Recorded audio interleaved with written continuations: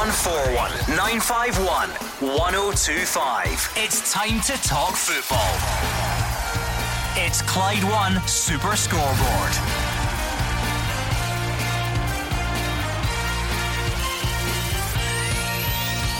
Good evening and welcome to Clyde One Super Scoreboard on the eve of a brand new Premiership season. Rangers first up at Aberdeen. Morelos will travel and could soon be joined by new faces. Neil Lennon will make sure his players are well aware of the significance of 10 before they take the field. And it's been a day of last minute signings and preparations across the division ahead of the big kick-off tomorrow. I'm Gordon Duncan. Joining me in the studio is Fraser Wishart, and alongside him Hugh Keevins. Hugh, there is something special about the eve of a new top flight season right here on Clyde One Super Scoreboard. Listen, there may be no people, there may be fake crowd noise, there may be 5 subs. That's the new normal in Scottish football, but one thing remains unchanged, Gordon, and that is pressure will be driving the agenda when it comes to who wins the most important league title in 2 decades. If you think fear, you will know fear. Big hearts, strong minds, your phone ringing at the start of the programme. That's the kind of thing that happens to you. These contacts are getting in touch because they just can't wait, Fraser. It's that exciting. If you cannot get excited about the start of a new Premiership season, you're in the wrong game. We accept that things are a little bit different. It's not ideal. It's been a disrupted build-up, but we're back. One sleep to go, as some people would say, and the Premiership back tomorrow. And Hugh Keevins' phone going off on air, and I think that must be a fine, Gordon. Yeah, absolutely. Yeah. And it's even at his age, he should be fined. But it can't be because it was a 7-year-old grandchild that made the phone call. Let them off. But no, as you're saying, Gordon, it will be different. We're all, well, you'll be guys in the studio. I'm going up to Tannadice, and it'll be just such a bizarre atmosphere. And was it Jock Stein that said football's nothing without supporters? And he's right, but second best is getting the games on. We can watch it on television. Season tickets can watch it as well. So it'll be interesting to see how it goes. In England, at the beginning, I thought the games were pretty poor. But then as the players got used to it, I think, and got fitter, the games are really open and plenty of goals. So maybe we can start in that vein in Scotland. But we have to get back playing for all the reasons we know why. And I'm quite excited. Although it's not going to be great with no fans, it's going to be a new experience for me, going to a game, broadcasting with no supporters and trying to see what we can make of its players. The greatest irony is the fact that for the supporters of Celtic and Rangers, this is the most important season ever, and they can't get inside the ground for the moment. I suspect that by the time they meet each other for the first time, some of them will be able to get inside the ground. But for the Celtic fans, this is the chance for 10 in a row. That makes it the most important season ever. For the Rangers fans, stop 10 in a row. That makes it the most important season ever for them. Let's get right behind the new season then in the Scottish Premiership. It's not been pretty over the last few months. There's plenty to get down about, but there's plenty to love about our game as well. So let's get excited and look forward to the big kick-off tomorrow. 0141 951 1025 and on Twitter at Clyde SSB. And it's that night already. It's prediction time. It's your last chance to have your say before a ball's kicked. Because see, once a ball's kicked, it doesn't count. You've then got something to base it on. We're looking for blind hope and optimism in your predictions tonight. Give us a call. Who's going to win the league? Who's going down? What about everything else in between? 0141 951 1025 or on Twitter at Clyde SSB. Hugh Keevins, you'll have lost count of how many seasons you have stood looking forward to on the eve of them on this show. How does this one feel? How does this one compare? I have to say it's unique, because never in my lifetime did I think I would ever experience the start of a season where fans could not get inside football grounds, where players were tested for a global pandemic. The season begins in a state of utter weirdness. It is how players respond to having no people inside the ground that is the important thing. For the players of Celtic and Rangers, they have to rid their minds of everything except 10. The word, a 3-letter word, 10. That will dominate everyone's thinking, from Neil Lennon, Steven Gerrard and all of the players at Celtic Park and Ibrox. They have to simply overcome the utter weirdness, and they have to remember that this season one of them will go down in history one way or another. Either one of them will have won 10 or one of them will have stopped 10. Come on then, your last chance to have your say before the season kicks off. Get your predictions in. Who's winning the league? Who's second, third, fourth, all the way down if you want. We'll take all the predictions you've got. A really busy show ahead. We're going to hear from the biggest names in Scottish football between now and 8 o'clock. But get your predictions in nice and early, and we'll see what Hugh and Fraser are saying to it in the not too distant future. 01419511025. Neil Lennon says he'll use his pre-match briefing tomorrow to make sure his players know all about the magnitude of this season. The hype is something we can't control. I don't think the pressure is as intense maybe as it was on winning 7, 8 and 9 really. When I was at Hibs, you could hear the Celtic fans singing about going for the 10 in the 7th year, and when I come back in it was really intense, treble, and then last season getting to the 9. So they've already equalled that record, and now they can only beat it, so I think it's up to the rest to try and stop us rather than we put ourselves under massive pressure. We have to take it as another season and another title to win, and that's what the players have been sort of manufactured mentally into getting into for the last 6-7 years as a group. Where's that balance going to be, Fraser, between the Celtic players being told if they need to about the importance of this season, and also not letting it affect their performances or not let it dominate too much? Can you escape it? No, you can't escape it. I mean, Neil Lennon's saying but the hype, he can't control it, knocking Celtic, and a lot of it, in fact most of it, comes from their own supporters who are so desperate to get to this 10 in a row. And I think that they, as Neil was saying there, they've been talking about it for 2 or 3 years, and now it's finally come. We can remember going back 20 odd years and Rangers buckling under that pressure towards the end of the season when they were going for 10 in a row, losing at Pittodrie, losing at home to Kilmarnock, and end up losing the league on the final day when Harold Bratback scored the goals for Celtic. So it can happen, and you look back to that Rangers team full of top class players like Laudrup and etc. So it can happen, and you wonder whether, with the supporters not being on the ground, will that ease the pressure? Because when you're making mistakes, or you're on your form's not great as a football player, when the crowd get on your back, and especially the big grounds, then that can have an effect. So it's really an unknown, and on the other hand, will Celtic and Rangers not having the supporters behind them help the other teams? Because sometimes the Old Firm fans can will the ball into the back of the net. So we just have to wait and see, and just get ourselves into this season and look forward to the excitement. So many unanswered questions, and we start finding out the answers tomorrow at lunchtime. The phone lines are red hot as always, as you would expect, so let's get stuck right in. 01419511025. Mark is first up tonight, a Celtic fan in Leeds. Give us your predictions, Mark. Evening boys, how are we doing? Alright? Not too bad, Mark. Are you well? Aye, not too bad. Enjoying life being a trucker. Good man. It's been crazy as all this, isn't it? It's been absolutely mental, but I've got to say the Hoops are going to sell it this year. I think the Rangers are going to get a right good go, but I can see it being a fine good season for us. What are you basing it on, Mark? And I can hear the Celtic fans saying, well, we've won the last 9. So I get where that might seem like a stupid question, but what in particular is it that gives you the confidence? Is it Neil Lennon in particular? Is it the squad of players? Is it that experience of having been over the course and distance? It's definitely down to the main man, Mr. Lennon. Ever since he's came back for the second time round, he's just gave us a total different style of way.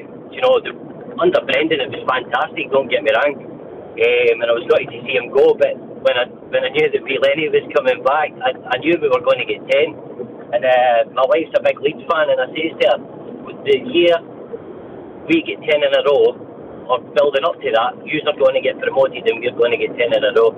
So I've got one of the predictions right so far. And you can see the confidence in the players, and I'm even more ecstatic now that V Griff, maybe he'll get a game on Sunday. I really hope he does, because the wee man's just been absolutely superb for it. But all the players, you can just see the confidence in the way they play, and I think this time there'll be a wee bit of pressure in there, but it's going to be good pressure. I'm really excited about this one. When Celtic were going for 10 in a row, Billy McNeill retired at the end of the season, and I think that had a massive effect on Celtic. And then Jock Stein had a car crash, and these are major factors, and Celtic did not get to 10 in a row. When Rangers were on 9, Walter Smith, I think wrongly, announced that this would be his last season, and Rangers seemed to lose the way after that, and there was no doubt that Celtic under Wim Jansen and Murdo McLeod had a tremendous season, showed incredible bravery and prevented Rangers from getting 10. Now we have a situation where Celtic are on 9. They have outstanding players like Odsonne Edouard. They have signed a goalkeeper for big money by Scottish standards. They do appear to be even stronger than they were last season. Is that going to be the pivotal moment, and that's why Celtic will get 10? Because it will take a pivotal moment. Aye, Hugh, I believe so. I really do. You know, with Walter Smith, fantastic manager, one of the finest managers in Scotland history for me, even though he's for the other side. You know, I totally appreciate the things that man achieved. A lot of my best friends are Rangers fans, so we always have a wee bit of banter between each other, but you've got to recognise true quality as well.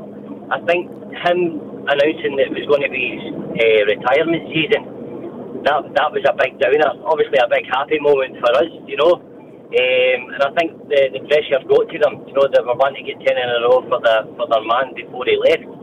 And obviously with the Jogstein as well, you know, it's a shame that didn't happen then. But I really do think the confidence is absolutely flying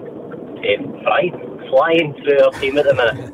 I think that I'm sure you remember, Mark. I'm thinking back to the last couple of weeks of Rangers on 9 and Celtic under Wim Jansen and Murdo McLeod having a great chance to stop it, and Rangers played Kilmarnock at home, and the game was so far into time added on, it was unbelievable. It was something like 97 minutes when Kilmarnock scored. You could have heard a pin drop inside Ibrox. Following day, of course, Celtic play at Dunfermline. They're a goal up. Everyone thinks the league is won, and Dunfermline equalise. So we went to the very last day of the season. Celtic at home to St Johnstone, and believe me, I was there covering the game for Superscoreboard. I have never, ever known tension like it, and I believe that starting tomorrow it will be even worse than it was back then. Thank you to Mark the trucker in Leeds. It was definitely trucker I said there. Mark says Celtic are going to win the league. Simple as that. Get your predictions in 0141 951 1025. If you want to go really detailed, you want to run me through them 1 to 12, top 6, bottom 6, all the rest of it, we will take your predictions no matter how specific or general they are. 0141 951 1025. Stephen Gerrard says he's aware of how big the season is, but he says they won't focus on any outside noise. He did also say they're closing in on a couple of new signings. Look, it's big here. It was big in my first season. It was big in the second year. We understand it and respect the fact that there's going to be a lot more noise around it because of the timing. And people on the outside will do a lot of talking. There'll be a lot of pundits saying this, that and the other and having opinions on it. For me as manager of this team, the job's to keep the players focused on Rangers, on staying in the best form we can stay in, and getting a squad prepared and ready for all the challenges that face us. We don't need to get involved in any unnecessary noise. All we need to do is stay focused and win football matches. I think it is going to have to be a patient window. We are close on one or two things in terms of additions. Fingers crossed if they keep progressing, we're hoping to have someone in the door pretty soon. But until obviously you finalise that and get it over the line, I don't want to obviously say too much on it. But we are actively trying to make the team and the squad stronger, and we are close. 0141 951 1025. The tweets are flying in as well. Kenny's on. Gordon, can you tell Hugh to stop saying what Rangers fans are thinking? I don't think it's the most important season ever. I want my club to win the league for ourselves, not because of another team. Well, I would dispute that is the view held by the majority of Rangers supporters. It's Kenny's view though. Yeah, and Kenny's perfectly entitled to his opinion, but the majority of Rangers supporters see it as Celtic must be stopped. Craig is a Rangers fan. Craig, can Rangers do it? Will Rangers win the league? What's your prediction? Well, I mean, listen, I think it's going to be a tough season, and I think Rangers are capable of doing it. Yes, I know that, you know, much like in previous seasons, nobody's really given Rangers that much of a chance to win the league. But I think there is every chance, and I think, because when you look at this season, it's going to be a strange season for a start. We know that because of everything that's going on. But I think that will help Rangers as opposed to hinder them. I mean, look over the last 2 seasons.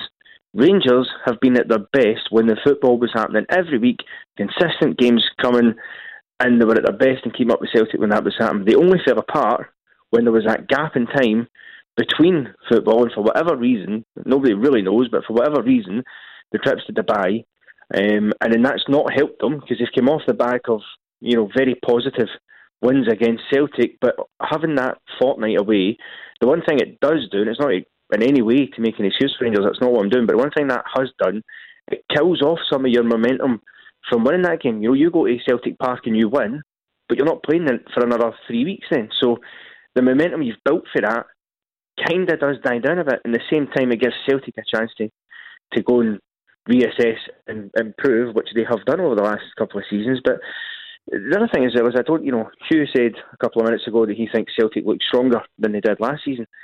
I'm not.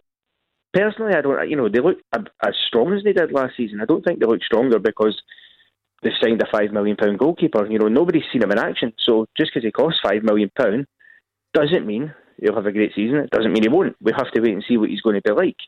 By the same measure, I think, other than that, the only other difference is obviously Lee Griffiths is back, which is a positive for Celtic. But then I think if Rangers get, if they keep Morelos, fine. But even if they don't, and they get enough money in, certainly the figures that have been spoke about, that's going to be more than enough money to go and improve and buy players that will be a real threat to Celtic. And there's a few players that have come back for loan that I think deserve a chance in that team as well. So, as strong as Celtic may look, Rangers have been unbeaten throughout the entire pre-season.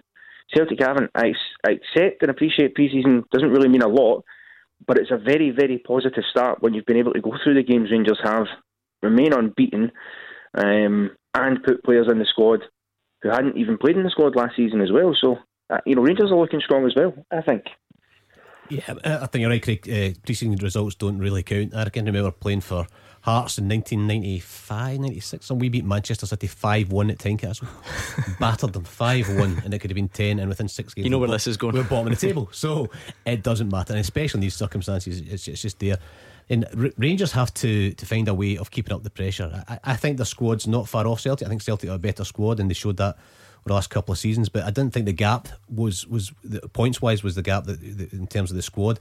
For some reason, Rangers just couldn't keep up after getting themselves right on the tails or even ahead of Celtic at a new year. And looking at the transfer market, I think Rangers have to bring in a couple of players that are going to be first team players, going to be additions, because Craig says players have come back, who can do a job in the squad, and you're looking at the players that they've signed. Only really Hadji, who was on loan last year, I think will be a starter. McLaughlin, I don't think will start. Bassey, I don't think will start. Balogun's just there as a kind of cover and replacement for Katic. So I think they need somebody up there in case Morelos goes, and that's, for me, that's the key. If Morelos goes, then Rangers are going to have a really difficult job in trying to replace him. Defoe's picking up 1 or 2 injuries. They need a striker, and they need somebody that can play up closer from him in the midfield, because they've got plenty of lovely players in the midfield, Davis, Arfield, those types of guys. They need somebody that's going to score 15 goals from the number 10 position. If they can do that, then they've got a chance, and that's the key for me. It's finding a way of just keeping up the pressure, and when the pressure comes in the latter part of the season, if Rangers are still up there, then that's when the players grow, and that's when the players get it over the line. Celtic have got that experience of doing that, so it's been a tough year for Rangers. Craig, you're a good man. Hopefully you'll give us a call back soon. I'll need to get full predictions of Hugh Keevins and Fraser Wishart, but I think they're struggling, so I'm going to give them just a little bit longer. 2 big questions ahead of the big kick-off. How close is Alfredo Morelos to leaving, and who will Celtic's number 1 goalkeeper be? You can hear the answer to those questions next. You are the voice of Scottish football. Call 0141 951 1025. Clyde 1 Super Scoreboard. Hugh Keevins and Fraser Wishart here with me, Gordon Duncan, on the eve of the big Premiership kick-off. I must say the predictions are flying in on the phone lines and on Twitter. I'll give you 2 a bit longer. You seem uncertain, you seem nervous about your predictions this year. I wonder if Hugh Keevins has got a surprise up his sleeve for us. That phone call from my 7-year-old grandchild was asking why we had to move to Benbecula. And I said it's because your papa has to make a prediction on the radio. Like I say, flying in on Twitter, RFW 1989. He's giving me the full set. I love that. Celtic, Rangers, Motherwell, Aberdeen, Livy, Kilmarnock, United, Hibs, St Mirren, St Johnstone, Hamilton County, 1-12.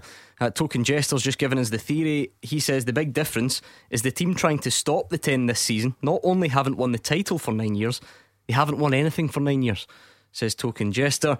George Patterson's gone a top 3 of Rangers, Celtic, then Motherwell. Stepovers in heaven again, Rangers, then Celtic, but he's gone Odsonne Edouard to be the top scorer. So lots coming in. Danny Logan, Celtic, and hopefully going for their 5th successive treble, not lost a cup tie in 4 years. The hunger from the players and fans is as strong as ever. 0141 951 1025. James is in Barhead. James, on the eve of the new season, what's on your mind? Morelos, good evening, gentlemen. Looking forward to the new season. I think we need to get rid of him.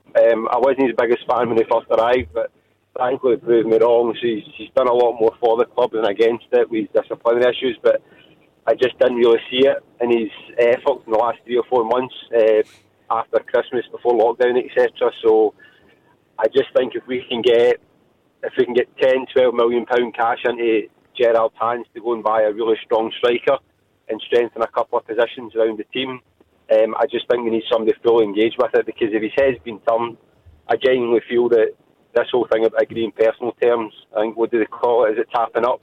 His agent's away doing what he does, try to earn him some money, got him a move lined up, and it's just for the clubs to agree a fee. So I think it's pretty poor show, but expected nowadays. But I just think we need rid of him. Okay, I'll tell you what, James, hang on the line and I'll tell you what Steven Gerrard had to say on that today. He's telling Alfredo Morelos to keep his focus on Rangers, and he's insisting Lille are nowhere near striking a deal for the player. He says the player's ready and available to face Aberdeen tomorrow. There's nothing to report on him in terms of his situation. He's focused, he's training well, and he's available for tomorrow. In terms of whether he'll start or not, you'll find out tomorrow, 75 minutes before the game. It is in my hands and it is in my control. But in terms of, for any of our players, if they end up going out the door, if evaluations are met and we decide collectively that it's the right thing for the football club, we'll always be prepared in any area. I've been watching them very closely, as of all the players, to see how they're looking, see the mentality. I've also had some detailed chats with Alfredo.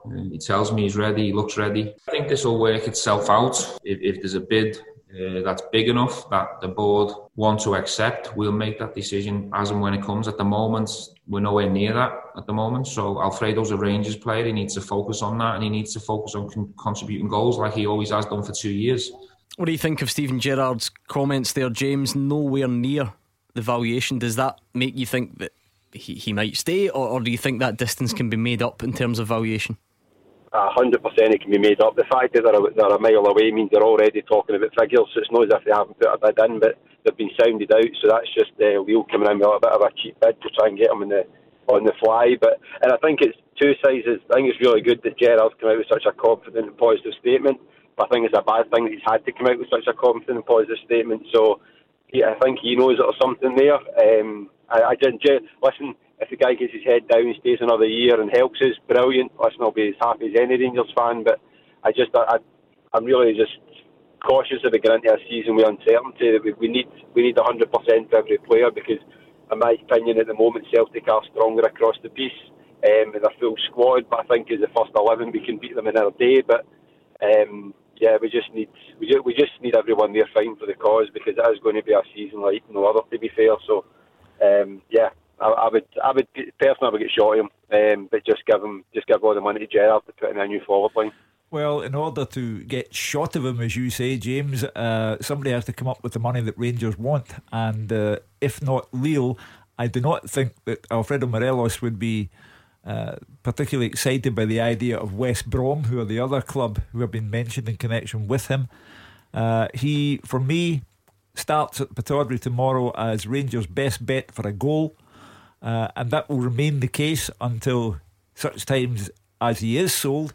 My only concern for Rangers would be if everything fell down and there was to be no move for Morelos, what kind of effect would it have on him, because he's temperamentally fragile and prone to a huff.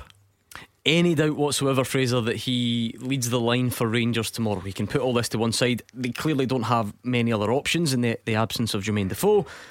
Does this get to him ahead of tomorrow? No, he must play. He must play. He's such an important player, and you know, James is talking about just get shot, as use his words, but sell him on and give the money to Steven Gerrard.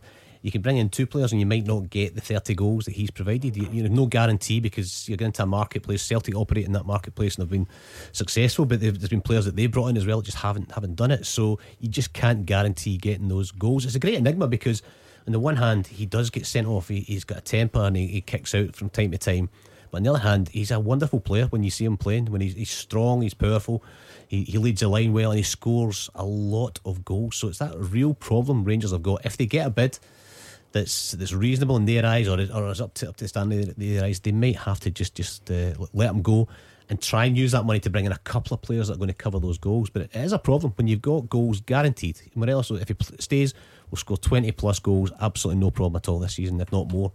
So that's the problem Rangers face, is that dilemma. Do they keep him for another season? And as Hugh says, how does that affect the player? Because, you know, it's a chance to make a lot of money, you know, a chance to make himself very wealthy. And if you keep him focused, they've got a far better chance of stopping 10 in a row than if he's not there. James, that's the problem. How do you replace the goals? How hard would it be? Very. You've seen a lot with kind of both sides of Old Firm that you think they pack a punch up front and deliver a lot of goals, but they've just failed to deliver, and I get that. But I think it's the temperament side of things, because consistently we were great up until Christmas, leading the league sometimes, better in the Celtic Park, better at Ibrox. So it's not really, that wasn't an issue, but I just think if you've not got that on it. But I've just on the point about selling Morelos and who you replace him with, I think when Gerrard's talking about having somebody lined up, I think he's probably got two options. One that if Morelos stays, and one that if Morelos goes. So he's got like a first choice big money, like a marquee signing. If not, he's probably got a bit of backup. I don't know who these names are, but I just feel that we've brought in effectively two centre halves, and we've signed up an attacking midfielder.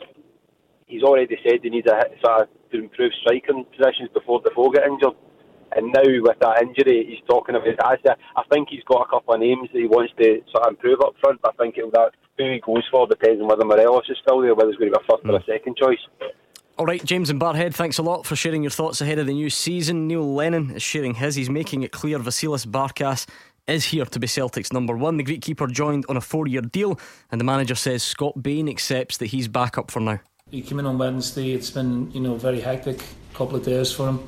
He was able to train today, so again we'll gauge how he is tomorrow. He a lot of travelling, a lot of work to do through the medical side of things as well, and then getting the deal over the line while he was here. So yeah, it's been an exciting couple of days for him as well. But we're very pleased. He's one that's been we've looked at for quite a lengthy period of time, and I think he'll be a very good addition to the squad. He's got good presence, good size, very composed. He's got good reflexes. I think comfortable coming for crosses, which is what you want from a goalkeeper, certainly in the Scottish game. I think he's comfortable enough with the ball at his feet. So yeah, a lot of composure, and for 26 he's got good experience as well, and he's a good age. Scott understands what his role at the club is, and he may start on Saturday, if we don't feel that Vasilis is just up to speed yet. Like I say, he's only trained one day with us, and we've no hesitation in putting Scott in. He's a very, very good goalkeeper, but we felt that we needed to, with Craig going as well, we needed to get a goalkeeper in, and we've done that. Gary and Govan, as a Celtic fan, what do you make of the new keeper? What about the squad as a whole? And ultimately, since we're asking for predictions, is it going to be enough to see Celtic win the title?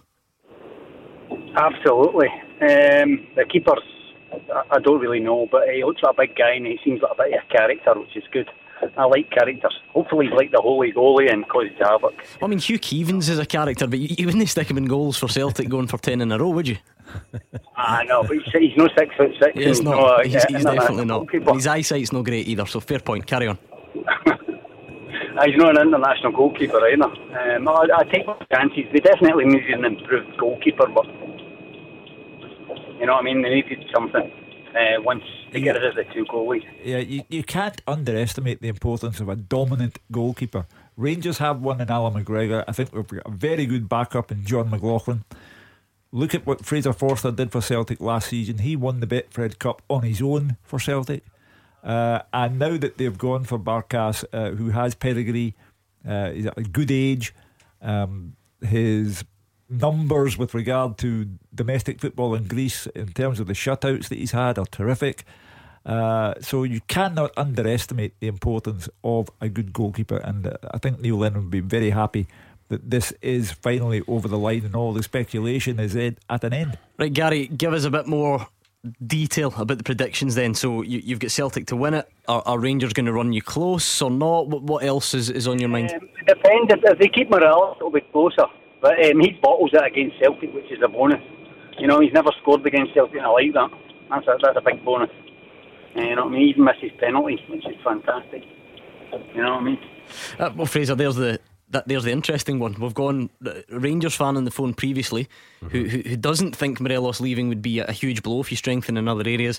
But you've got a Celtic fan on saying Rangers have got a better chance if they keep him. So yeah, and go figure. I think it was James, the Rangers fan, was talking about his temperament. You would take Alfredo Morelos' temperament being the way it was last year, which was up and down, if he can guarantee you 30 goals. And that's the problem, that Rangers face, is if they have a bid that comes in, and every player in Scotland has got the price. And Morelos was signed with a view to doing the same as Celtic have done over the years, is bringing players in, developing them, selling them for much more money. They sign them for $1 million. If they sell them for 10, 12 million, whatever they can get from Lille, it's a great deal for them. But the problem is, I agree with Gary, it makes them weaker, and I think it lessens Rangers' chances of winning the title. Morelos isn't there. What are the main obstacles to Celtic then, Gary? Is it pressure? I don't think there's no such thing as complacency, surely, when you're going for 10 in a row. What would be, if there are any, what would be your main concerns about roadblocks in Celtic's way? No, I don't think that there are any at the moment. With Scott Brown as the captain, I think they can handle it. I mean, Hugh, we're about to get your prediction anyway, just after the travel, but make the case hypothetically. Is it about that pressure? Is it about that, going for 10 is so unique that you can't say for sure how people will react to it? Purely personal opinion, I think the pressure lies with the team trying to stop 10 in a row more than it does with the team trying to win 10 in a row. There must still be huge pressure going for it though. Yeah, without doubt. But I go back to the Wim Janssen Murdo McLeod season. Celtic lost the first 2 games. They lost to Hibs away and then lost at home to Dunfermline. An incredible start when you're trying to stop Rangers winning 10 in a row. So you never know. Gary said that there are no roadblocks. Well, there will be. For certain, there will be. We talk tonight, and the fans talk tonight, while having no knowledge whatsoever of who's going to be sold, who's going to come in, who's going to get injured, who's going to suffer loss of form. I repeat, Celtic lost first 2 games away and at home and still prevented 10 in a row. If Rangers were to lose their first 2 games, there would be a tremendous hullabaloo, but it doesn't necessarily mean that you have shot yourselves in the foot. With no disrespect whatsoever attached to Fraser Wishart, I think he would agree there is something special about when Hugh Keevins makes his pre-season predictions, and they're coming next. 0141 951 1025. This is Scottish football's league leader, Clyde One Super Scoreboard. Predictions are flying in ahead of the big kick-off tomorrow. Hugh Keevins and Fraser Wishart here with me, Gordon Duncan, in the studio. So keep the calls coming. 0141 951 1025 or Twitter at Clyde SSB. Jeff is on. He says Rangers to win the league, then Celtic, Hibs, Motherwell. He's gone all the way down. He's got Killie in 11th, St Johnstone in 12th. And he says relegation will be just as good as the Championship group this season. Top scorer Yanis Hadji, and then a few others who, we do pettiness like no one else, don't we? Of course, we must be world pettiness champions. Olympic standard in this part of the world. Paul Kelly is on. He's gone Celtic, Aberdeen, Hibs, then Motherwell, then Rangers. It might happen, but I mean, it seems like wishful thinking on Paul's part. And Tom has cranked that up even further. He's gone Celtic, don't care, all the way down to number 12, not Hearts, he says. So there we go. There was me naively thinking we would all just be joined together in enthusiastic optimism ahead of the new season. No, okay, never mind. 0141 951 1025. Hugh Keevins, the time has come. Let's do the top 6. I feel like the full 12 would be too much to digest at once. Start in 6th place. Give us the big dramatic finale. In 6th place, Alec Dyer with Kilmarnock. In 5th place, Jack Ross with Hibs. 4th place, Derek McInnes. No luck at all. If it wasn't for bad luck, he'd have none at all. To lose Cosgrove and Curtis Main, Rangers your first game. I just don't think that Aberdeen have got themselves in a position where they can do any better than 4th. I believe that Stephen Robinson at Motherwell has why are you doing this to me? Exceptionally well yet again, and I think that Motherwell will get 3rd place again. In 2nd place, should have a drum roll noise. I don't have one. On you go. It has to happen at some point. 3 times Celtic and Rangers have had the opportunity since 1966 until the present day to go one beyond 9, and it hasn't happened. I think it will happen this season, and Rangers will be in 2nd place, and Celtic will get 10 in a row. I was wondering where he was going there when he said it has to happen sometime. I thought he meant Celtic had to not win a title at some time. But there we go. Hugh Keevins, Celtic 1st, Rangers 2nd, Motherwell 3rd, Aberdeen 4th, Hibs 5th, and Kilmarnock 6th. We'll get the rest in due course. Fraser, Wishart, your own predictions? My 6th place is like Hugh, Kilmarnock. Just feel that they made a mistake at the start of last season with the management appointment, but recovered it with Alec Dyer, and they made some good signs over the summertime. 5th place is Motherwell. I think it's hard to do to overachieve, if you like, for 2 years in a row, but they've still got a strong squad, like Hasty coming back, and again uncertainty over Turnbull whether he'll be at the team or not. 4th place for exactly the same reasons as Hugh Keevins, Aberdeen. I think without Cosgrove there's not many goals in the team, so they'll get results because they've got good players and they're strong, but they'll miss it up front. 3rd place I've gone for Hibs. I just think Hibs with Alex Gogic in the midfield, that will allow Mallon and Allen. They've got great pace in the wide areas with Dre Wright and Martin Boyle, and I think Kevin Nisbet will score a few goals. I like him. I saw him last year for Dunfermline, thought he was good, so I think they'll be okay. Like Hugh, you can talk about it, you can think about it, and over the week you're thinking, well, could Rangers win it, could Celtic win it? I think 1 to 11, there's not much between the teams, but I think Celtic have got a better squad. When you think of if the front 3 is Edward, Elianusi and Forrest, you can bring on like Mikey Johnson, you can bring on Rogic, you can bring on Lee Griffiths, you can bring on Klimala. I think they've got more strength and depth. So like Hugh, I think it'll be very close. I think Rangers will keep up the pace, maybe even go to the last game of the season. I think Celtic will win 10 in a row. Have you got it close, Hugh, or comfortable? Oh, without doubt, close. I would not be disrespectful to. It's not disrespectful if that's what you think. Then I really don't see Celtic running away with it. I think for the reasons that Fraser has outlined, there's a great quality and depth there, but Rangers will take them pretty much all the way. Right, Brian in Moss Park, as a Celtic fan, I don't know if you had any nerves ahead of the new season, but I bet you do now after hearing Hugh Keevins has tipped your team to win 10 in a row. Yes and no, but my point is actually I remember the last two 9 in a row I think it's 10. Probably not the first one greatly. But Celtic is a great team, and even Rangers is a great team as well, and Celtic and Rangers managed to dismantle 10 in a row when they had not as good a squad. I think even when Celtic sort of managed to stop 9 ago in the last game, the Rangers had a fabulous squad. I'm a big Celtic man, mind you, but I think we've Wesley Kismet with Vin Janssen, Henrik Larsson, and I think just now it looks too good for Celtic, and probably looked too good for Celtic 74-75 and too good for Rangers 97-98, and I'm the eternal pessimist. I just think it's good, but something's going to happen. There's going to be lots of things that's going to happen between then. I think predictions like that probably only happen in Scotland. That's just in our nature, isn't it? I think Celtic are the best team, but therefore they won't win it because it's too good to be true. And by the way, I'm not disagreeing. I think everyone's been there. We're kind of like that in this part of the world. People won't get to sleep tonight because they're tormented. They think, yes, it will happen, and they'll then come up with a variety of reasons why it might not happen, and by the same token the Rangers supporters will say it will definitely not happen. Rangers will prevent it from happening, and then they'll wonder what happened over the Morelos situation, and will Ryan Kent deliver on a consistent basis? Will Yanis Hadji cope with the pressure as well? So they'll go through everything. There will be no sleep tonight, but you've got lots of no sleep nights to come. On a serious note, Fraser, though, does it looking back at the previous attempts, just because something happened in the past doesn't mean it's going to happen now. That's not the way it works. But does it serve as a reminder that just by sitting back and saying, I think that squad is better than that one, sometimes there's more to it than that? Okay, it's guesswork. It's absolute guesswork. And Hugh put the case earlier on about Celtic in the mid-70s and Rangers in the mid-90s. You know, the ageing teams that they both had, etc. I mean, Rangers were ahead with 4 games to go and just couldn't see over the line.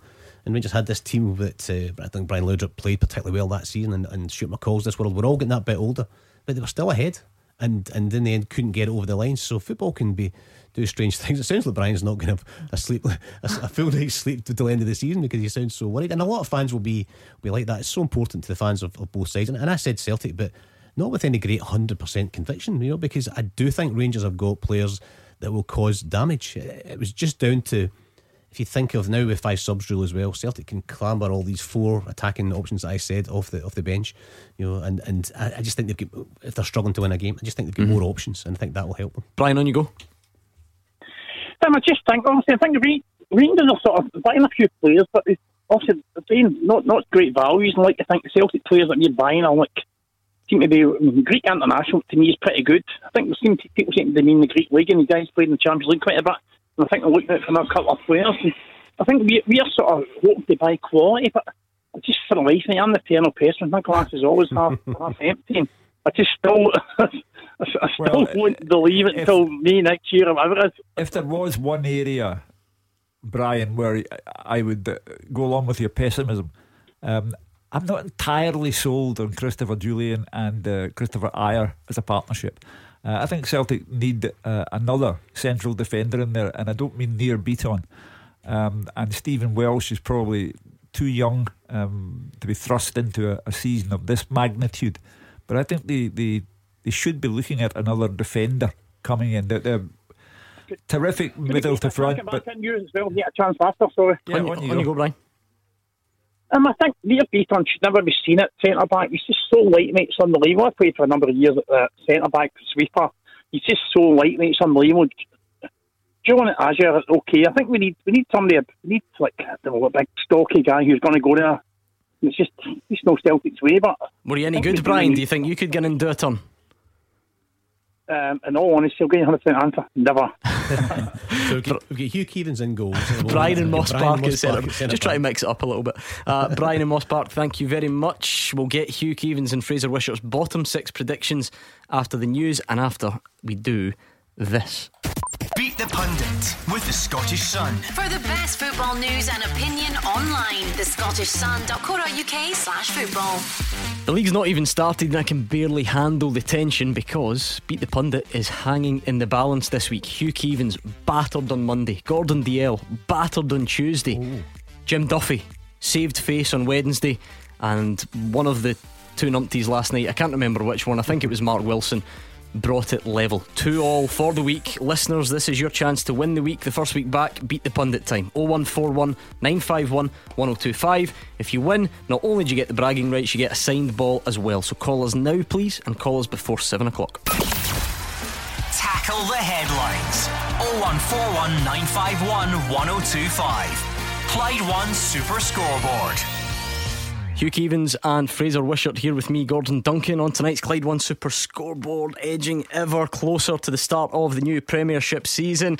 I know it's going to be a bit different. I know we can't get to the game, but hopefully we can find something to get our teeth right stuck in about tomorrow. Some big fixtures across the weekend. Tomorrow lunchtime, tomorrow afternoon, even across to Monday night as Motherwell go up to Dingwall. And on that note, Beat the Pundit with the Scottish Sun. For the best football news and opinion online, thescottishsun.co.uk/football.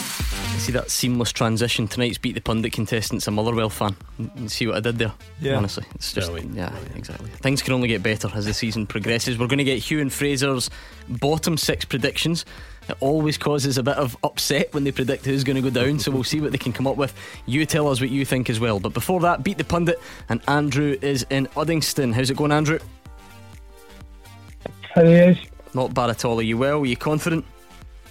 Oh, definitely. Good, that's what I would have preferred Gordon, but I suppose one of these will do. Wouldn't we all? And it's evenly balanced this week. It's 2-2 between the listeners and the pundits, so you have the chance to clinch the week for the listeners. Andrew, I'm going to toss the coin. If it's heads, it is Hugh Keevins, who lost heavily on Monday. It probably wasn't even heavily, but in my head it is now. If it's tails, it's Fraser Wishart, and it is tails. Fraser against. I don't know if Andrew was old enough to have Wishart on the back of his Motherwell strip, but there could be a good age. Could be a bit of a. Oh no, definitely not old enough for that. There we go. A bit of a gentle rivalry then. Before we get going, let's give Fraser some Clyde 2 to listen to, just so that he doesn't know what you're saying, Andrew. I don't think you've ever played before, have you? No, Right. I've listened before. Good. 30 seconds on the clock. All you need to know is you can pass. It's as simple as that. Are you ready? Yep. Good man, your time starts now. Which team has won the most Scottish Cups? Rangers. Quique Setien is the manager of which Spanish side? Athletic Bilbao. Mickey Mellon left which English club for Dundee United? Tranmere. Who was the Rangers manager in 1990? Walter Smith. Who finished second in the Scottish Premiership in 2017? Aberdeen. Who was the Man United manager before Ole Gunnar Solskjaer? Oh.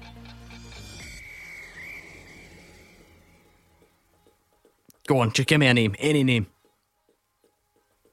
Please. Oh, Van Hal. Okay, let's bring Fraser back. Fraser, can you hear us? Yes, I can. Same set of questions to you. Your time starts now.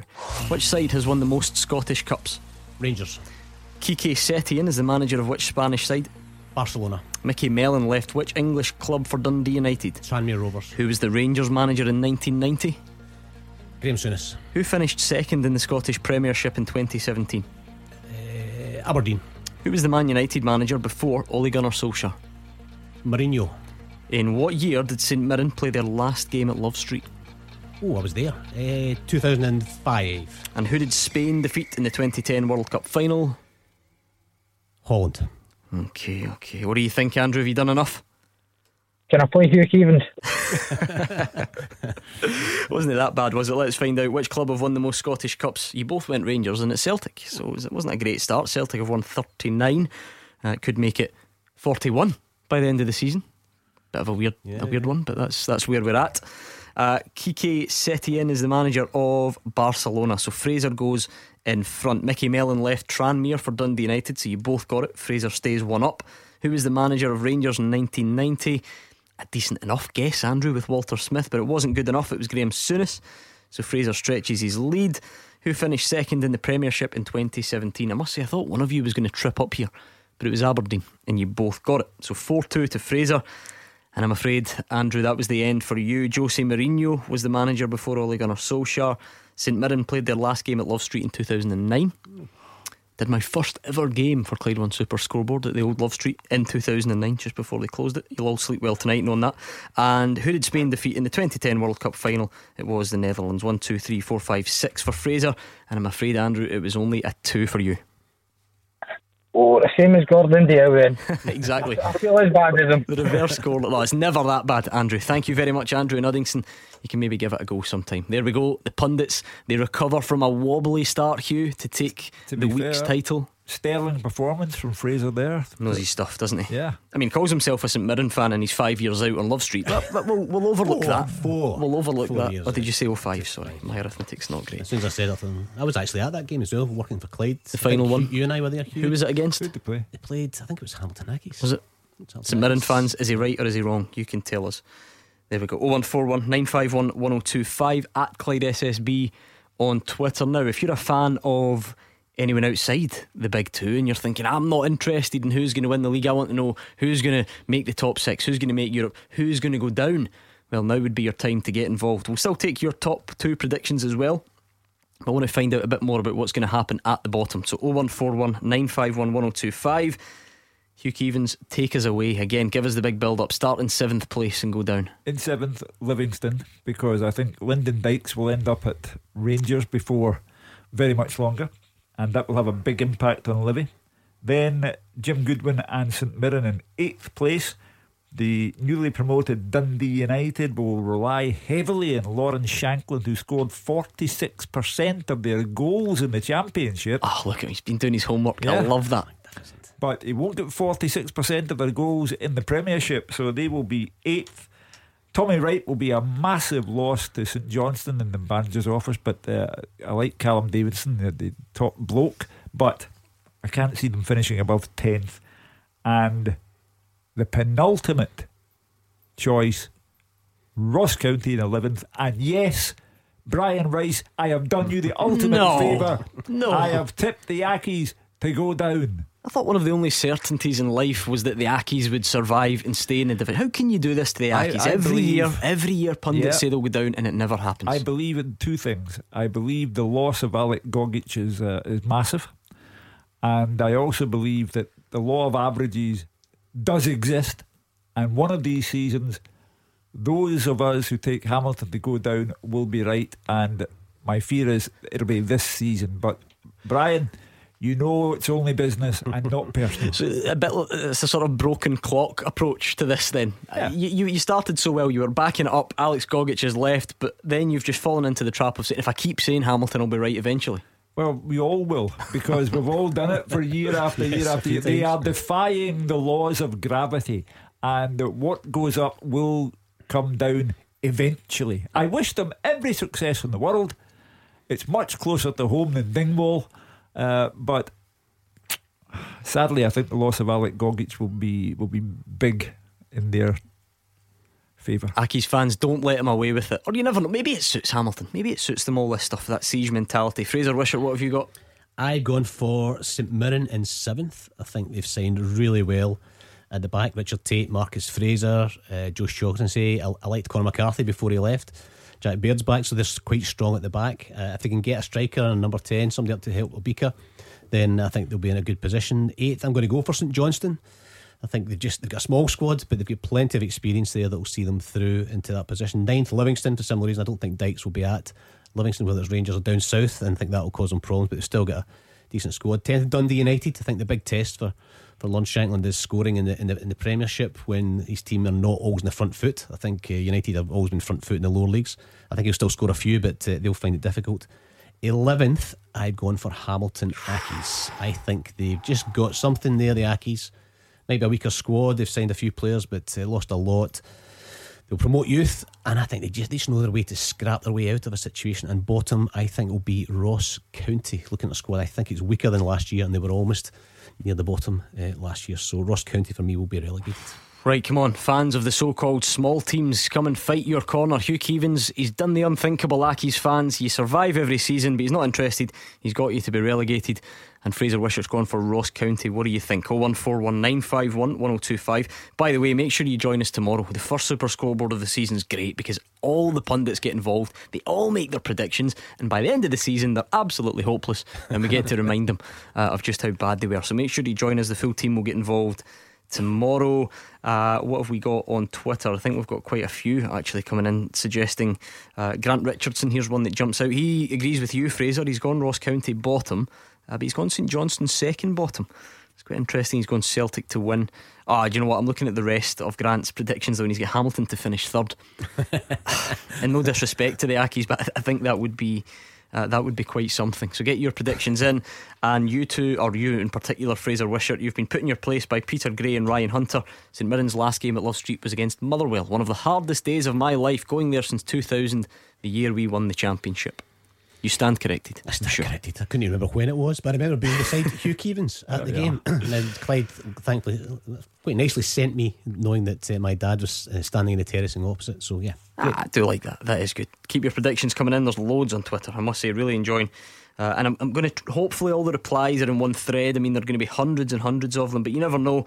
I'll get producer Dan at the end of the season to scroll through every single one of them and see if any of you got it bang on. Tomorrow, what I'll probably do in the show as well is I'll dig out last season's predictions from the pundits, and we'll see who we can take the mickey out of the most. Paul's in Kirkintilloch before that though. Paul, predictions, go for it. Hi Gordon, nice speaking to you. Hi Hugh, hi Fraser. Hello. Hi. How you doing?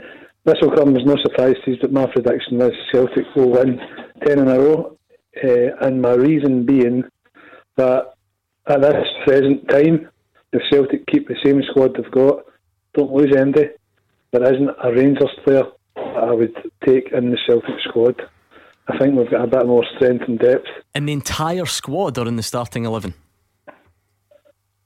If you put Rangers squad up against Celtic squad, their strongest starting 11, well, their strongest starting 14, say. I think we've got a stronger manager, we've got a stronger starting 11, and we've got a lot stronger bench as well. So I can't see a Rangers player that would get in. Into the. I know, so that you don't think a Rangers player would even get in Celtic's top 14? No. I think that's unfair, disrespectful. Nah, it's not disrespectful, that's just an opinion. That's all right. You're talking about players there that are very high standard. Okay, who would then? Let's play this fun game. It comes up every now and then. Well, Hadji would get in there. Morelos would get in there. Hugh Hadji's been there for 5 minutes. Who would he replace in the Celtic squad? No, you just in the squad. He would make it in the squad. I think you're running away with yourself. No. I'm asking you who to replace him. It's a dangerous thing. To be fair, it's completely subjective. I just wonder. I'm thinking back to other Celtic fans who maybe tell us, Paul, about areas they would like to strengthen. Wouldn't Borna Barisic even get in the Celtic squad? I think Big El Hamid is fit. No, I don't think he would. Well, but El Hamid doesn't really play left back, though, does he? Sorry, I'm getting the sides mixed up there. I don't know if we play the defence the way we can. I don't think he's done enough and been there long enough. Would you have Alan McGregor before Scott Bain? Now, I'm glad you say that. Yeah. I think Alan McGregor is one of these guys. Like, he has been a really good goalie, but almost a wee bit like Peter Grant was. He saw as a better goalie because he saw as a Rangers man, as opposed to him being the keeper that everybody thinks of. Honestly, I think you've been harsh now. I mean, you asked me the question, who'd drop out the squad? You would have Alan McGregor at the expense of Scott Bain. I don't believe. Okay, I'll give you that one too. I'll give you that. There we go. We've found common ground. I love it. Fraser, what he was about brilliant last year, Alan McGregor. I mean, in Europe he was unbelievable at times. Kept Rangers going. But Barisic for me would be in there. It's an argument you could go on about all night from 1 to 11. But I made the point earlier that I felt that Celtic had more strength and depth, and that's maybe what you can look at in terms of guys who can climb off the bench and go and change games. But 1 to 11, I don't think there's much difference between the teams when you actually put them out there. But for me, Celtic have just got that bit of strength and depth. Yeah, and Fraser and I have both gone for Celtic, and you are making these predictions, and the rest of the guys will do it tomorrow. You're making these predictions, and it really is the definition of a shot in the dark, because you don't know what will happen, who will be transferred.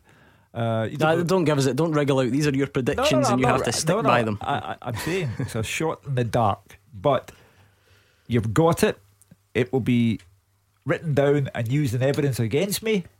I met a man in Anstruther during the week who said to me, listen to Super Scoreboard every night.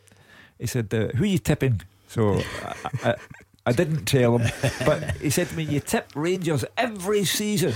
And I said, I did it once when Mark Warburton was there, and within weeks it had collapsed about my ears, but once. So I'm only asking for fairness here. I have tipped Celtic, write it down, use it in evidence against me, but it's a shot in the dark. Yeah, to be fair, and I don't like sticking up for him, but it's bad enough him having his actual predictions used against him, but make-believe predictions is another thing. And this tweet by Sean Fagan has got me interested. He might be right though, to be fair. I'm going to try and clear it up. Sean Fagan says, just wondering then, by law of averages, will Hugh get a correct exclusive? Because you've been picking on the Ackies 8 years in a row. Disrespectful. Have you tipped them every year for 8 years? I truthfully don't know. I'll need to dig out the archives. I don't think they've been in the Premiership for 8 years, have they? No, they came up, was it 2014? 5 or something. 6, I think so. Great achievement, right enough, but listen, the predictions are good fun. Maybe tomorrow, if I'm feeling brave, we'll get into a bit more detail about one Premiership manager last season who took the proper huff. I mean the proper huff about a prediction made on this show. And we acknowledged that. We said, it's just a laugh, you're not really basing it in much, the season's not started. I mean a proper huff. We'll maybe talk about that tomorrow. I told you before, the longest telephone conversation I had with any football player, was over his mark out of 10 in my match report. And I won't tell you his name, but he went on to manage Northern Ireland, and he's now in English football. But hi Michael, if you're listening.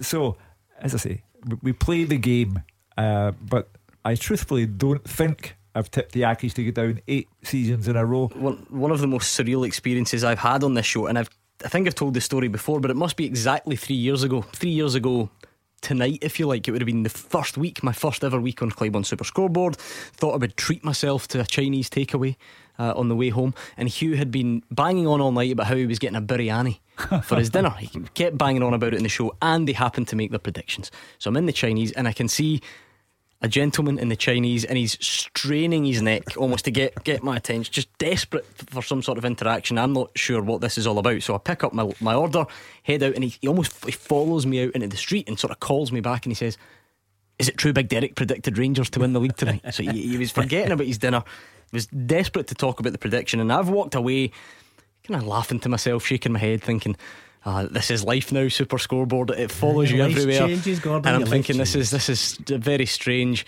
And there's a taxi driver just hanging out his window, very nonchalant, and he just nodded down at the bag I was carrying, and he goes, "Is that Hugh's biryani?"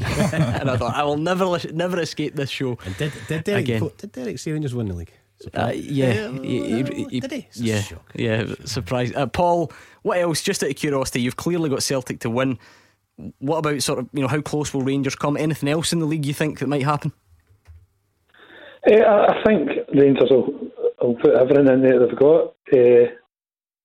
I think if they sell, hopefully they will sell Alfredo, because I struggle to see them replacing him. Not temperament wise, but goals wise, I think they would struggle to replace him. Somebody that scored as many goals with the money that they'll get from him. But I just think there's still a real distinct lack.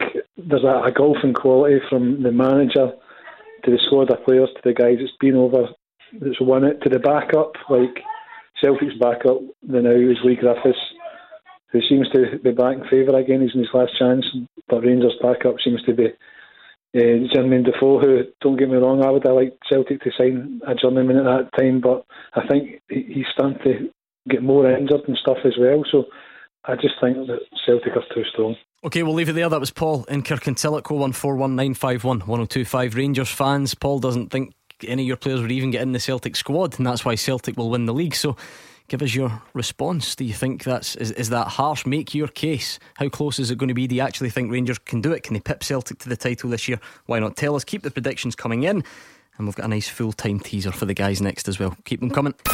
Taking your calls on Scottish football. 0141 951 1025. This is Clyde One Super Scoreboard. Hugh Keevins and Fraser Wishart are here. Every break we take means we're getting closer to the big kick-off tomorrow. I cannot wait. I know it's going to be strange. It doesn't feel like the usual build-up, but we've been starved of domestic football in Scotland for 5 months, so we'll take anything back on the menu tomorrow, and it all kicks off at lunchtime. Aberdeen against Rangers, always one of the standout fixtures in our calendar. Yes, there are no fans this time. Then at 3 o'clock, Dundee United, St Johnstone, Hibs, Kelly, St Mirren, Livingston. On to Sunday, a 7-day week for us because Celtic have Flag Day at home to Hamilton, and even Monday night, Ross County against Motherwell. Can't wait, Hugh. Yeah, I feel for Derek McInnes. I think tomorrow's fixture has blown up in his face with the loss of Sam Cosgrove and Curtis Main.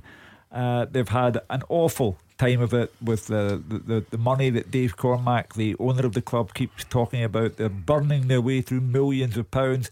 Could have got $2.5 million for Sam Cosgrove from France, but he didn't want to go there, and a week later he's out for 4 months due to injury. Derek McInnes has had no luck at all, and I think it will come back to haunt him tomorrow.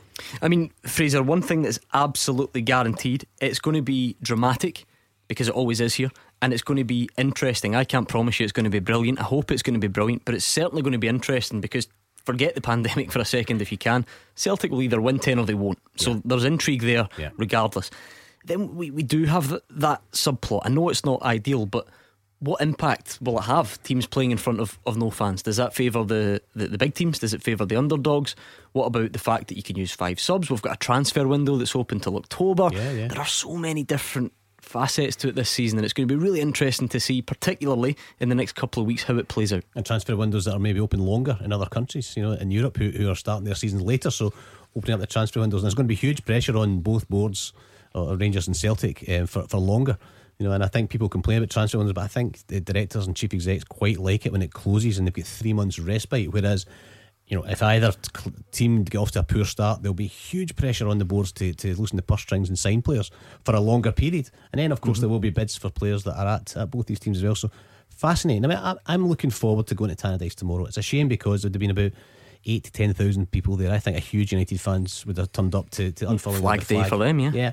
But something, it's going to be intriguing to see how the players react. And in Hamilton going to Celtic Park, where the crowd can get behind the players and almost will the ball into the net at times at both the Old Firm, will that affect and give more confidence to the other teams? Will it just take an edge off the Old Firm? We don't know. So these are all the intrigues and all the plots that we're going to have to see. But as you said earlier, in 5 months, I've been working in my dining room flat out for 5 months. It's been the longest time ever in my professional job at the PFA. I'm just looking forward to seeing a game of football, and hopefully open attacking football. Mikey Burns has been in touch with tonight's full-time teaser. Won't spend too long on it because there's so much to get through tonight.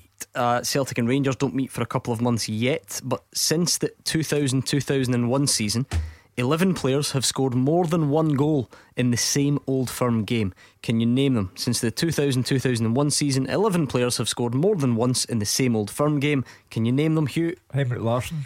Easy one to kick you off. Chris Fraser. Sutton. Yep. Fraser. Edward. Yep. Dembele.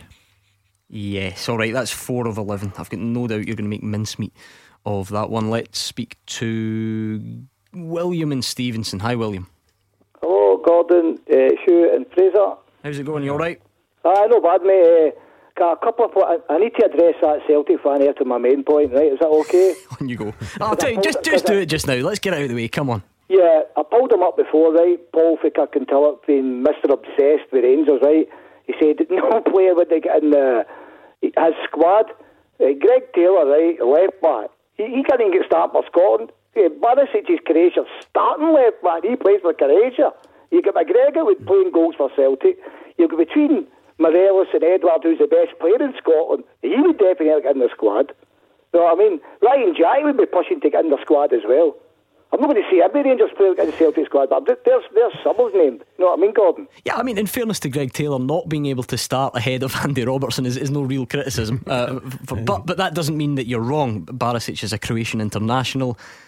I'm sure if we pushed bias to one side, I'm sure Barisic would knock on the door of the Celtic squad. Would they not? Can we agree on that? Without doubt. As I say, I do think that if you want to call Paul and Kirkentiller complacent, you'll get no complaint.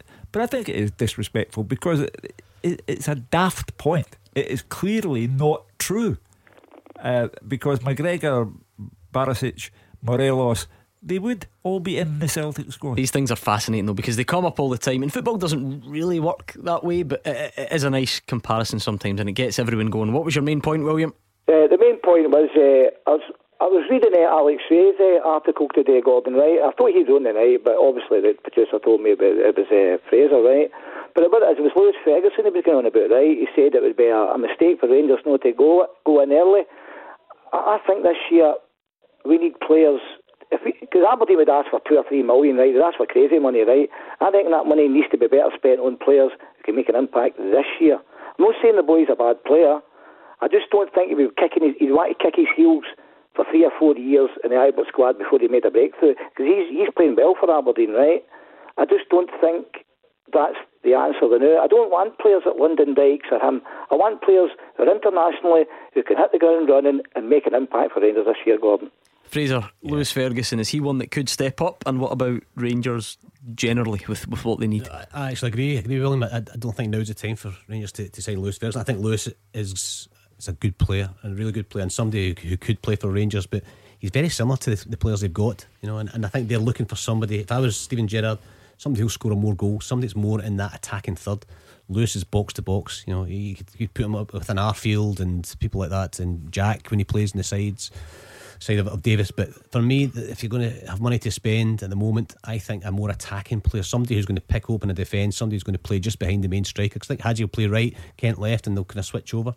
Could Aribo be that man this season? It could be, and it's interesting because Rangers don't play that way a lot. They tend to play a 4-3-3. Seem to have kind of tweaked some things, haven't they, in pre-season? Aribo could be that man, yeah, absolutely. But I think that's where they need the players. If they're going to spend money and you don't know how much money they've got to spend, then I think the priority is in the more attacking third. But Lewis, for me, I love his attitude.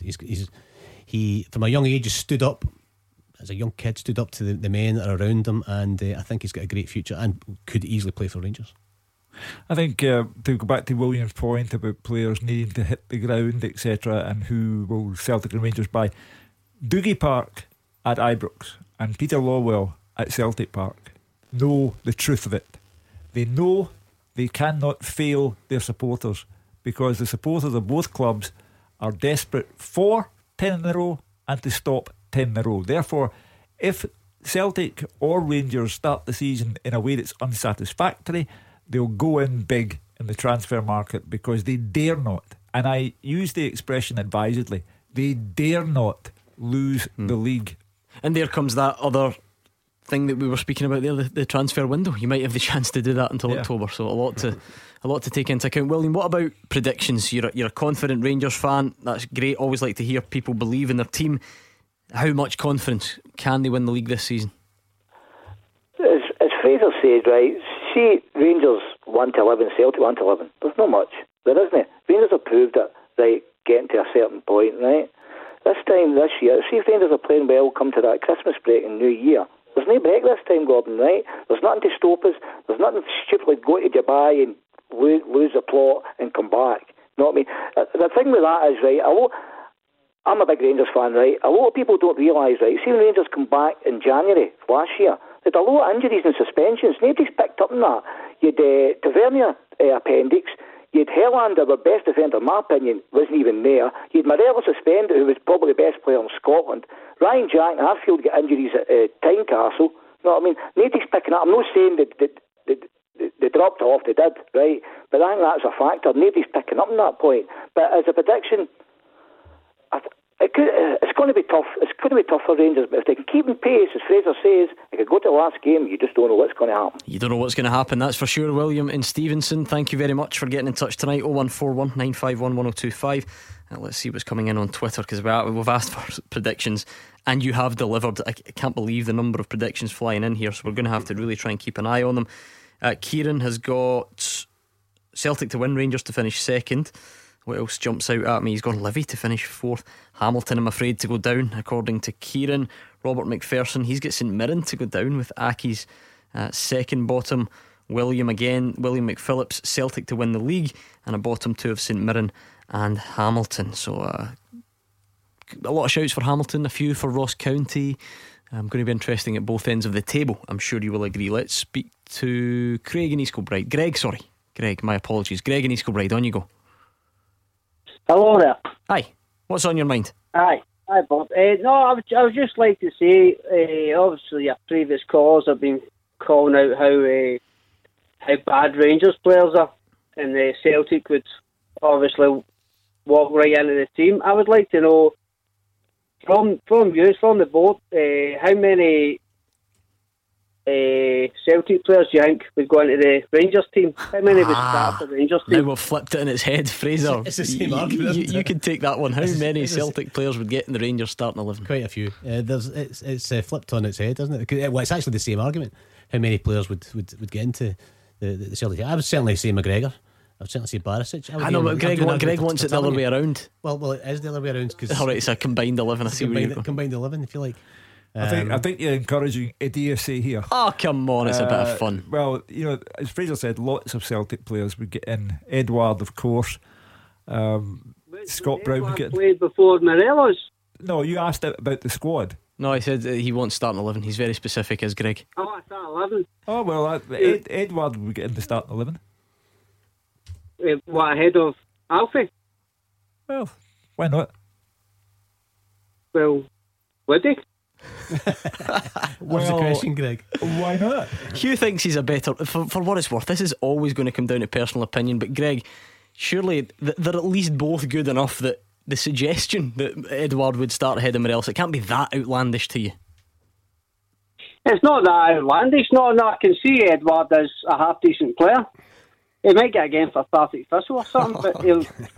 I repeat, he'll play for the Rangers. You are encouraging idiocy. It is your responsibility as the presenter of Yeah, this programme. there he goes. There's you. There's you.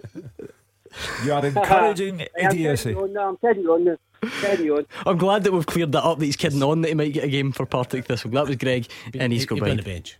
Yeah, Ian McCall's just the way he plays. I just don't know if it would suit the system. Hugh, this is what you've got to look forward to. You must have been over this many times in your long illustrious career in this show. Well, I go back to that 10 in a row season again when Celtic lost their first 2 games. I was here doing the phone in on the afternoon that Celtic lost to Dunfermline at Celtic Park in game 2, and the first caller came on and was bellowing, "Get Janssen out tonight." Would that be, who's that Dud Larson? Was it that type of thing?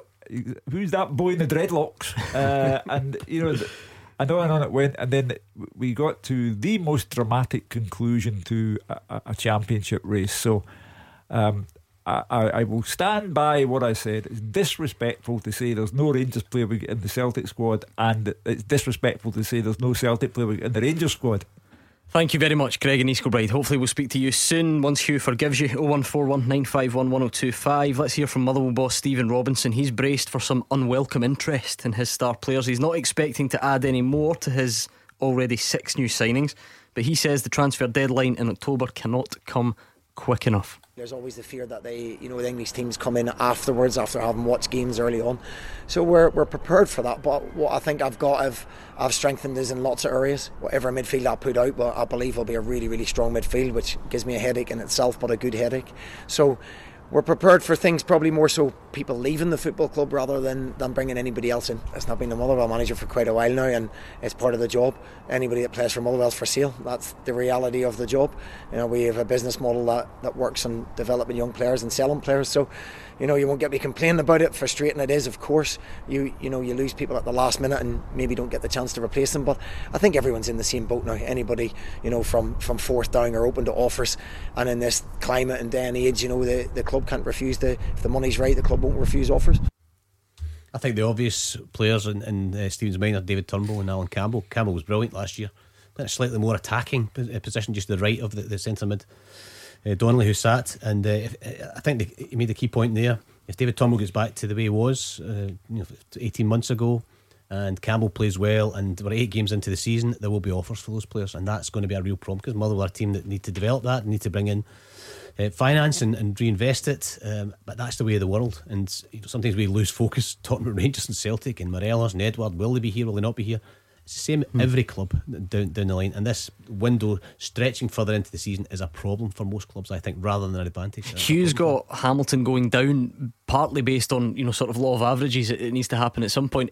Is there part of that coming into your thinking as to why Motherwell won't finish third? Just doing it again quite simply is difficult, and maybe with an increased level of expectation as well this time. Yeah, absolutely. I think they played so well last year, and I do think they might lose a couple of players, but they seem to just bring in players especially from England, and they come in and they're hugely successful. I think getting Christopher Long back is brilliant. It's almost like a new signing, because he's signed a 1-year contract, and I think he was maybe looking to see what there was down south, but I thought he was excellent. Hasty coming back is good as well.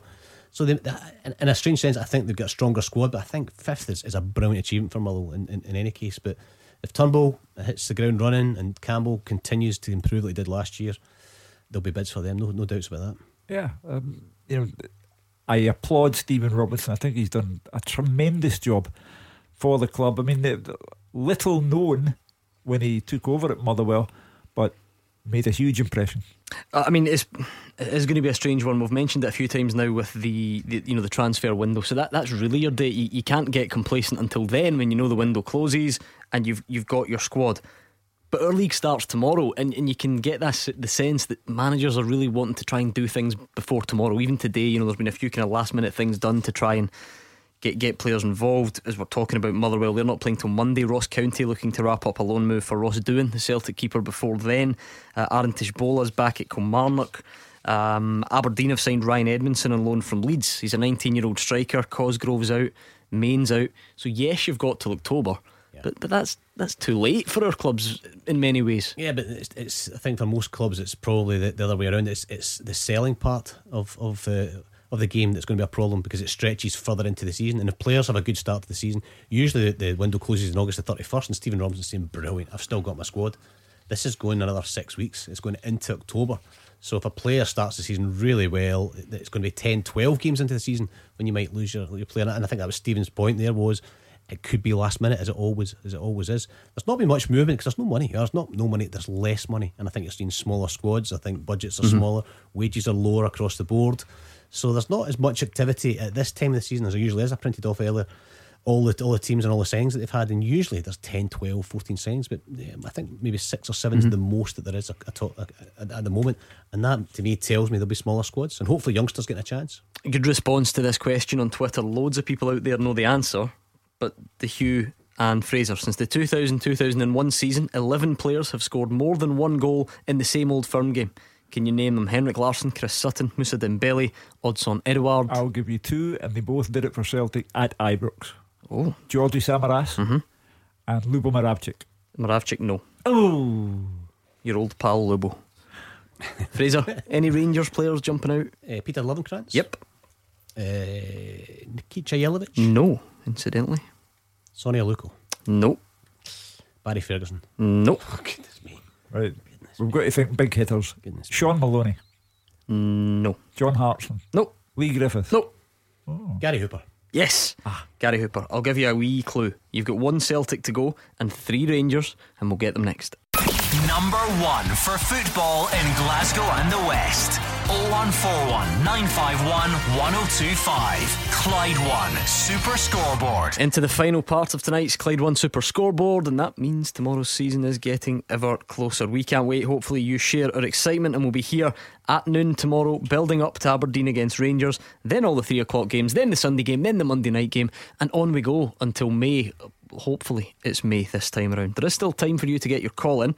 Let me revisit the full-time teaser though. The address you need if you want to hear your question used on the show is fulltime at Clyde1.com. Mikey Burns used it tonight, and he said since the 2000-2001 season, 11 players with more than 1 goal in the same Old Firm game. So Henrik Larsson got doubles, various doubles. Chris Sutton got a double. Samaras got a double. Hooper, Dembele, Edouard. On the Rangers side, you've got Lovenkrantz. He did it in the cup final. You're looking for a couple more. I'll take Kenny Miller. Yes. Kenny Miller.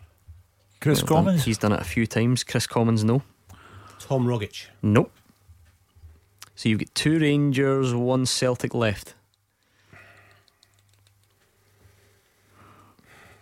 Michael Moles. No. Okay, we'll leave it there. Before we speak to Martin, who's a Celtic fan from Lark Hall, let me just touch on a couple of the other fixtures tomorrow. St Mirren against Livy. How are we feeling about that? Livy must go down as one of the success stories from last season. And you've tipped St Mirren, I should say, to be better this time around. Yeah, I thought St Mirren were really good. I thought Jim Goodwin organised his team well last year, and they'll be stronger at the back for the players they've signed. It's just at the other end, you know, I think Obika was terrific at times, scored that, probably one of the biggest goals in St Mirren's history. You know, could be up there with the cup winning teams when the last game of last season beat Hearts because if they lost that game they were bottom and they were gone. I don't think there'd be any court cases, they would just be gone.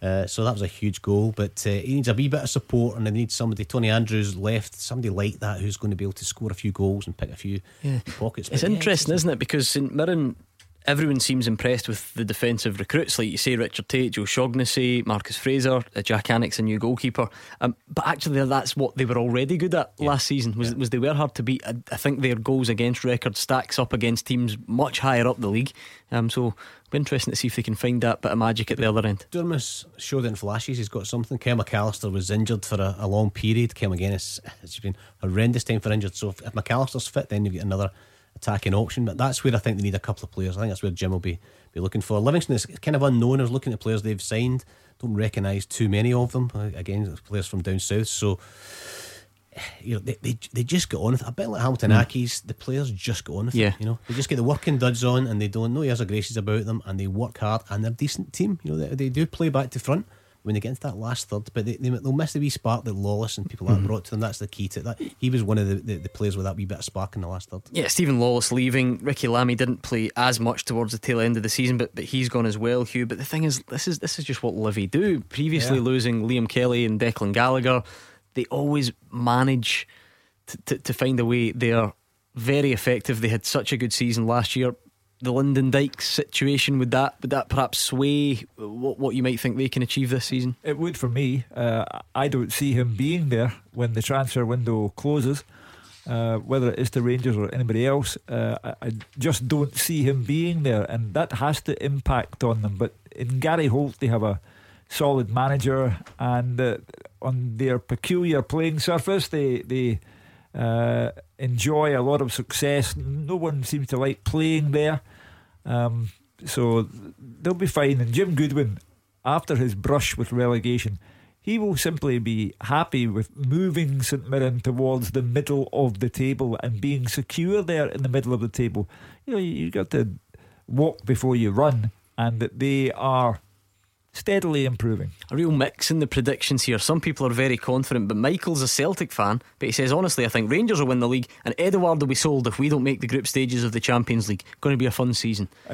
Peter Lawwell knows that if he sold Odsonne Edouard and Celtic did not win the league, they'll be outside his door. Martin's a Celtic fan in Larkhall. What are the predictions for this season, Martin?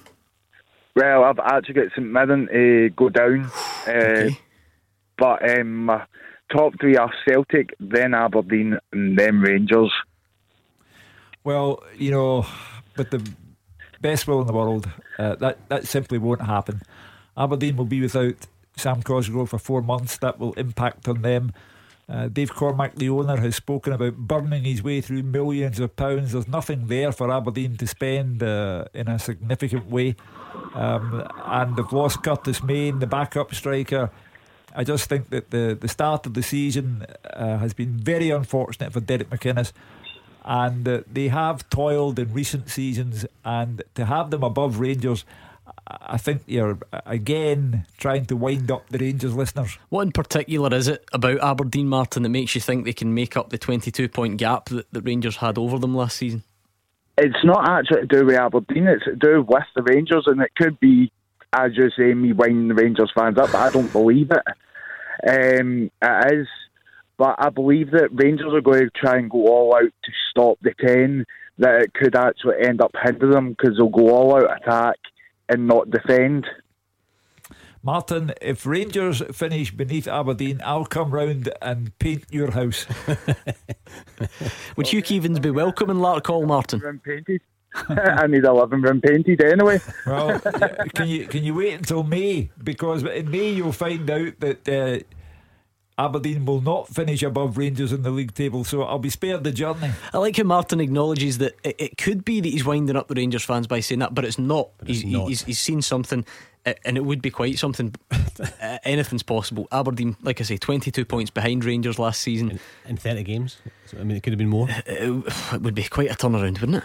Yes, I mean, Rangers are not worse than they were last year. Rangers, I think, will be better than stronger than they were last year. But Aberdeen, I think, as Hugh says, the problems they've got is they've got a good squad, but take Cosgrove out of it, not a lot of players scored a lot of goals for them. You know, they really were relying on Cosgrove, and he take him out of the team. They've not got the money at the moment to invest and bring in a couple of players. They're going to rely on Bruce Anderson tomorrow. Time for young Bruce to get a wee run in the team as well. Great opportunity for him. But the lad Ryan Edmondson as well has come in, but just from Leeds and not in the first team. So it's going to be a long few months, I think, without Cosgrove for Aberdeen. They're going to have to grind out results. There are points that are made on this programme when you owe it to your own intelligence to say this guy's at it, and Martin is at it. Martin, defend yourself. No, it's everyone's point has. Everyone's got their own points to make, but it's just what I believe. Right, so Rangers are going to go all out attack and leave the back door open and get caught out. How are Celtic going to perform, Martin? What do you think?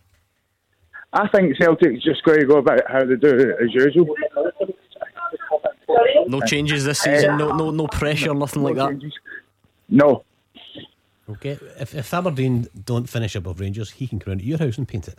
Well, it's getting done by somebody else, so he's lost that job. But Mrs. Keevins got you doing more. Are you kidding me on? I thought you just moved in. You're only in a few years, are you not? I know, but a higher authority than me has spoken, and the furniture's on order and it's coming in. So any extra shifts here? It takes me back to one of the Hugh Keevins Super Scoreboard stories, where someone goes round to fix something in your house and uses your phone to phone in this show. That's right. And berate you. So fingers crossed it happens again. I would love to be a part of that. And the punchline, when I said, and you let this happen, and the punchline from the higher authority than me was, you deserve all you get. Brilliant. Martin and Larkhall, that brings us to a close for tonight. Thank you for the prediction. It's a bold one. It's the boldest one we've had all night, Martin. Hugh Keevins is getting his overalls and his paintbrush looked out as we speak. Just a word on some of tomorrow's other fixtures before we nip off. Tannadice, Fraser, again, no fans, but they're a welcome addition back to the top flight. Yeah, and they did win the league last year in the championship. I don't think we're as outstanding as maybe they could have been on the park, so I think it'll be a bit of a struggle for Dundee United, but yeah, absolutely welcome, and I hope they cement their place. But tomorrow I'm going for a draw. I think St Johnstone will be alright. St Johnstone will be well organised. Callum Davidson knows the club, got some good experienced players. Quickly, Hugh, Hibs Killie. Fascinating. I think Hibs, but not with any great conviction. But very interesting. Kevin Nisbet, I think will make a big difference. I think Hibs narrowly. Right, quickly then on the full-time teaser, you're still looking for 3 players who've scored more than once in a single Old Firm game. You've got loads already: Larson, Sutton, Samaras, Hooper, Dembele, Edouard, Lovencrantz, Miller. 2 Rangers, 1 Celtic to go. James Forrest. Nope. Bit further back. Is not currently at the club. He's not currently playing in Scotland anymore. He's playing miles away from Scotland. He's down under. Scott McDonald. Yep, Scott McDonald. Right, on to Rangers. Who might it be? Dado Purcell. No. One of them is Scottish, and he is still playing in Scotland, but he won't be involved this weekend because his team is not in the top flight. So he's at Hearts. Stephen Naismith. Stephen Naismith, well done. Cryptic clues there. You're really managing to pick up on them. And the last one, scored twice for Rangers in a 3-0 win in the 07-08 season. Has also played for Dundee, would probably his most prominent other Scottish club. Caniggia. No. Oh, Nacho Novo. Nacho Novo. We got there in the end. Thank you very much. What a night it's been. There's always something special about Clyde One Super Scoreboard the night before a new season. I just love hearing all your predictions, all your hopes and dreams before the new season, before they go out the window by 3:15 tomorrow. In fact, it could be even earlier because we've got a lunchtime kick-off. We are on air at 12 o'clock, a 6-hour special. Every kick of the ball, all the pundits' predictions. Make sure you don't miss it. We're back on Sunday and Monday, but we'll get to that. Join us tomorrow first, and in the meantime, it's been a lovely day. I think the rain's on now, but you can really kickstart your weekend in the company of Mr. George Bowie. GBX Fridays up next. See you tomorrow.